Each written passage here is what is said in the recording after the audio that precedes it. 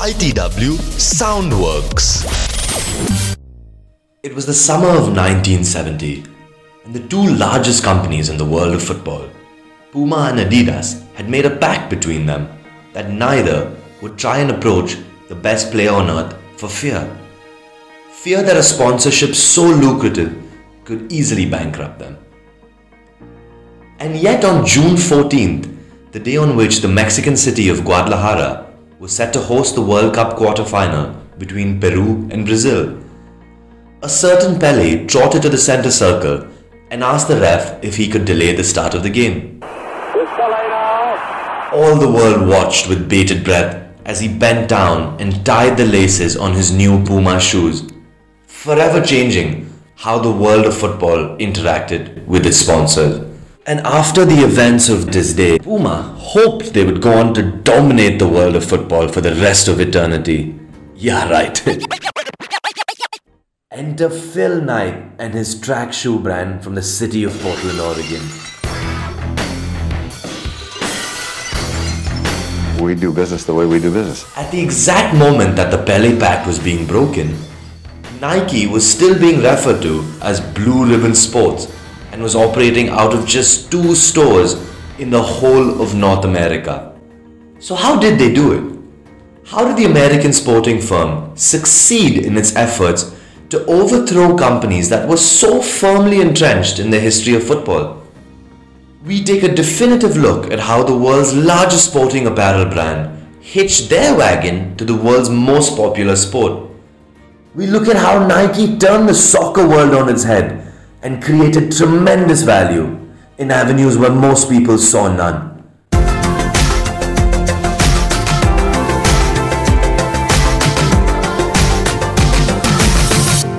Hello and welcome to the first episode of ITW Soundworks. My name is Ashwin Vijay Kumar, and join us today as we take you through one of the seminal stories from the history of sports sponsorship, the story of how Nike conquered the football world.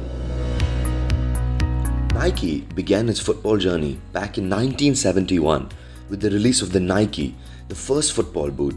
It was one of the first shoes, in fact, to bear the Nike swoosh, which has become such an iconic part of Nike's current portfolio. It cost $16.95, didn't hold up particularly well in cold and wet weather, and soon fell by the wayside as Nike focused on running, tennis, and basketball footwear. Over decades though, Nike learned from athletes' research and testing on how to create football products that defy expectations and help players around the world raise their game. These were pivotal moments in Nike's history and helped shape a new era of brilliant football. It wasn't until 7 years later that Nike officially kicked off their football operations, and the original football division signed the Portland Timbers to an equipment deal. The soccer division started the same way Phil Knight built the running business, in the company's backyard, working closely with athletes. Within just 2 short years, Nike had signed contracts with 10 regional associations and had nearly 40 players on their books. These achievements were all well and good, but most importantly, they led nicely into the biggest year in Nike's football history. The stage was set. May 1982, Feyenoord Stadium, Rotterdam. Aston Villa vs Bayern Munich in the final of the European Cup. Williams prepared to adventure down the left. There's a good ball played in for Tony Morley. Oh, he missed it! And it is! Peter Will! That line of commentary you just heard was by legendary Englishman Brian Moore and has been immortalised in the stands of Villa Park, Aston Villa Stadium, commemorating the club's greatest ever night. However, it was a fascinating moment in history for more than just one reason. In a prelude to the apparel sponsorship wars that would come to define the 21st century, Aston Villa, with their entire squad kitted up in Nike boots, gave the American upstart their first taste of success in Europe. Remarkably, it was against the German juggernauts Bayern Munich and their established powerhouse of a kit and apparel manufacturer, Adidas, who began sponsoring Bayern as early as 1974 and continue to sponsor them to this day. This marked Nike's first major coup in European football. 82 proved to be the year when Nike made a real statement on the continent by then going on to sign Ian Rush, legendary Liverpool goalscorer, as their first ever star footballer. Rush went on to claim the European top scorer and the European Cup within the next couple of seasons. But Nike wasn't done there. 1982 also marked the start of their first European kit partnership with Sunderland. Nike's operations in Europe were based out of the northern part of England, and the Black Cats weren't the last time Nike would venture into this part of the country to close a landmark deal. 1982, aka the year of Nike, reached its crescendo later that summer when Stephen Archibald of Scotland became the first player to ever score in the big one, the World Cup, wearing Nike boots. The die was now cast. Nike had established itself as a strong presence in the European market, but this was only the tip of the iceberg.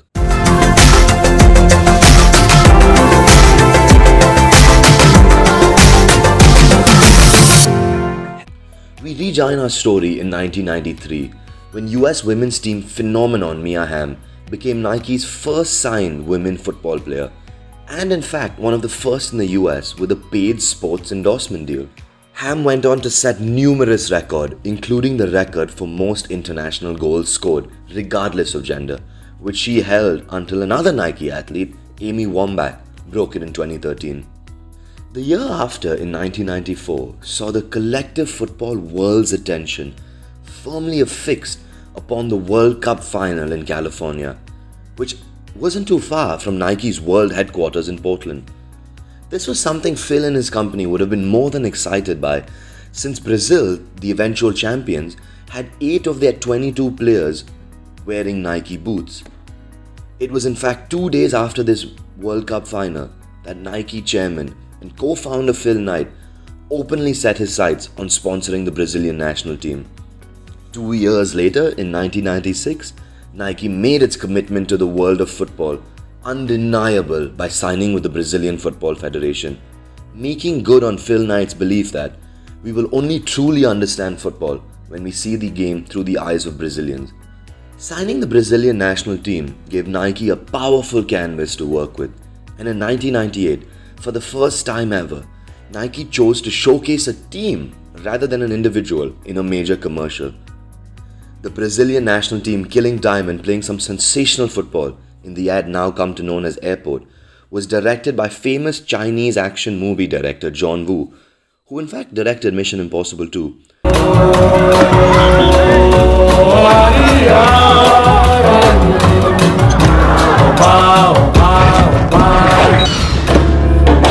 This ad built on the success of a slate of previously aired Nike ads and expressed Nike's philosophy of fast, freewheeling, creative and spontaneous football.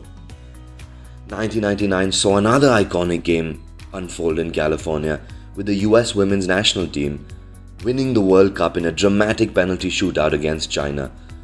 Nike athlete Brandi Chastain memorably celebrated the winning goal in her sports bra, a prototype of Nike's interactive line of bras and underwear.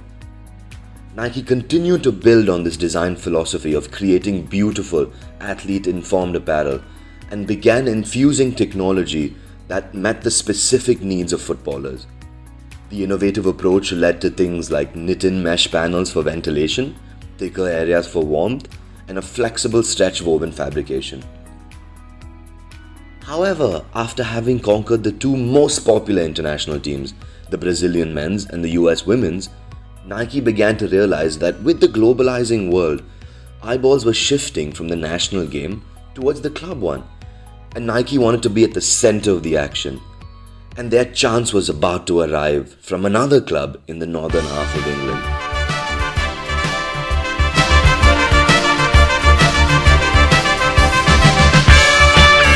Glory, glory, Man United, as the Reds go marching up. 2001 marked the start of a long-running relationship between Nike and Manchester United, the world's most popular team at the time.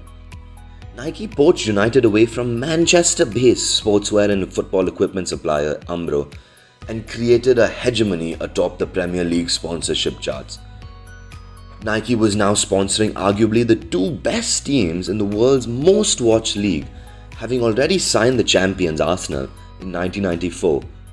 And also, they continued maintaining their long-standing partnership with Sunderland. Sunderland, of course, had dallied with other sponsors after that initial deal in '82, but returned to Nike in the early 2000s and are currently sponsored by Nike too. Nike therefore became the team's official supplier of kits and branded apparel beginning in 2002, and the club would subsequently regain the Premier League title that year and go on to see a decade of unprecedented success with Nike right alongside them. 2002 saw the next major tournament, the Japan World Cup, and after the success of 1998 Airport, Nike's marketing machine had set itself a high bar.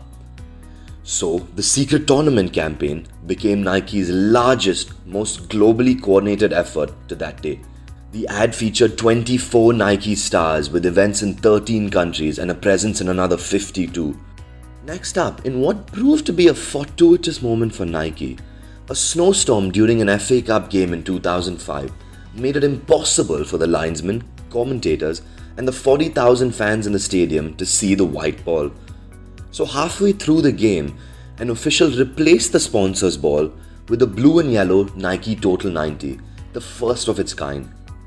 That same ball went on to become the official Premier League ball, and now Nike provides the match ball for the three top leagues in the world and the FA Cup.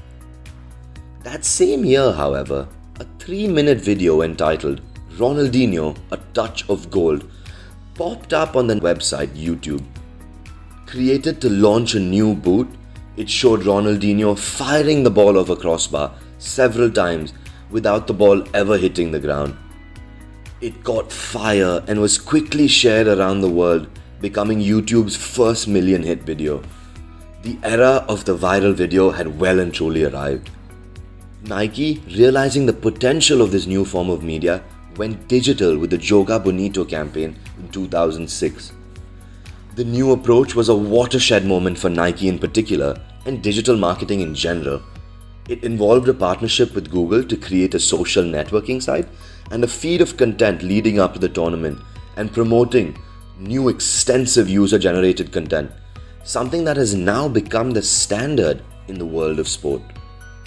Nike's success continued when Nike Club FC Barcelona completed the first treble won by a Spanish side and went on an astounding multi-year win streak that included back-to-back-to-back La Liga titles and a couple of Champions Leagues. The club was celebrated for its philosophy of team over individuals and a fearless attacking style of play, which was very much aligned with Nike's own principles. 2001 saw the launch of the Right the Future campaign on Facebook, and it extended beyond the pitch, and at the time, it became the most shared campaign on the internet, with the 3-minute ad becoming the fastest spreading video in Nike football history.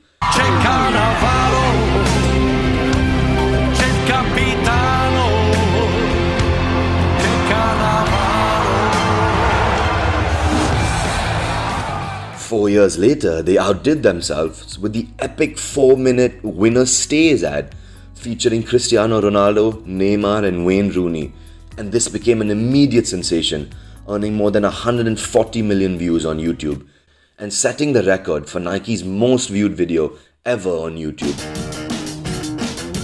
Yeah? I want Neymar.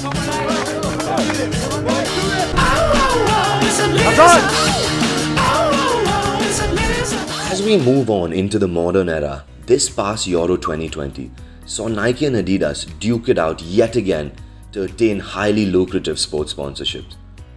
Nike currently rule the roost in European football with 9 teams outdoing Adidas' 8. Not too shabby for a track shoe brand from Portland. Oh, you hear what Knight's doing to the Stanford MBA? He's peddling Japanese track shoes. That was a pretty big joke at the time. But I wanted it, so I said, I gotta try it. I gotta try it. So let's go back to that day in Mexico on that hot summer afternoon in 1970. From that iconic moment when Pele bent down and tied his laces, with Nike nowhere near the field of play, Nike within the next 4 decades had come to dominate the marketing aspect of the world's most popular sport. Nike's secret sauce is that in their effort to create value for themselves and their stakeholders in the football world, they've launched a marketing and cultural revolution with respect to how brands interact with the sport, and sport in general. Their focus on highlighting teams over individuals, combined with their avant-garde approach to digital marketing and their strategic effort to create a vast range of products for their diverse array of footballers, have left football and sporting sponsorships transformed for the rest of eternity. And that's not a joke. Thanks for listening. If you enjoyed this episode, please consider subscribing to this podcast. We are available on all leading platforms including Spotify, Apple Podcast, Amazon, and Pocket Cast. Please share it with others and leave us a rating and a review. This podcast was written and presented by me, Ashwin Vijay Kumar. Sound mixing and editing for this episode was done by Dheeraj P. Rao.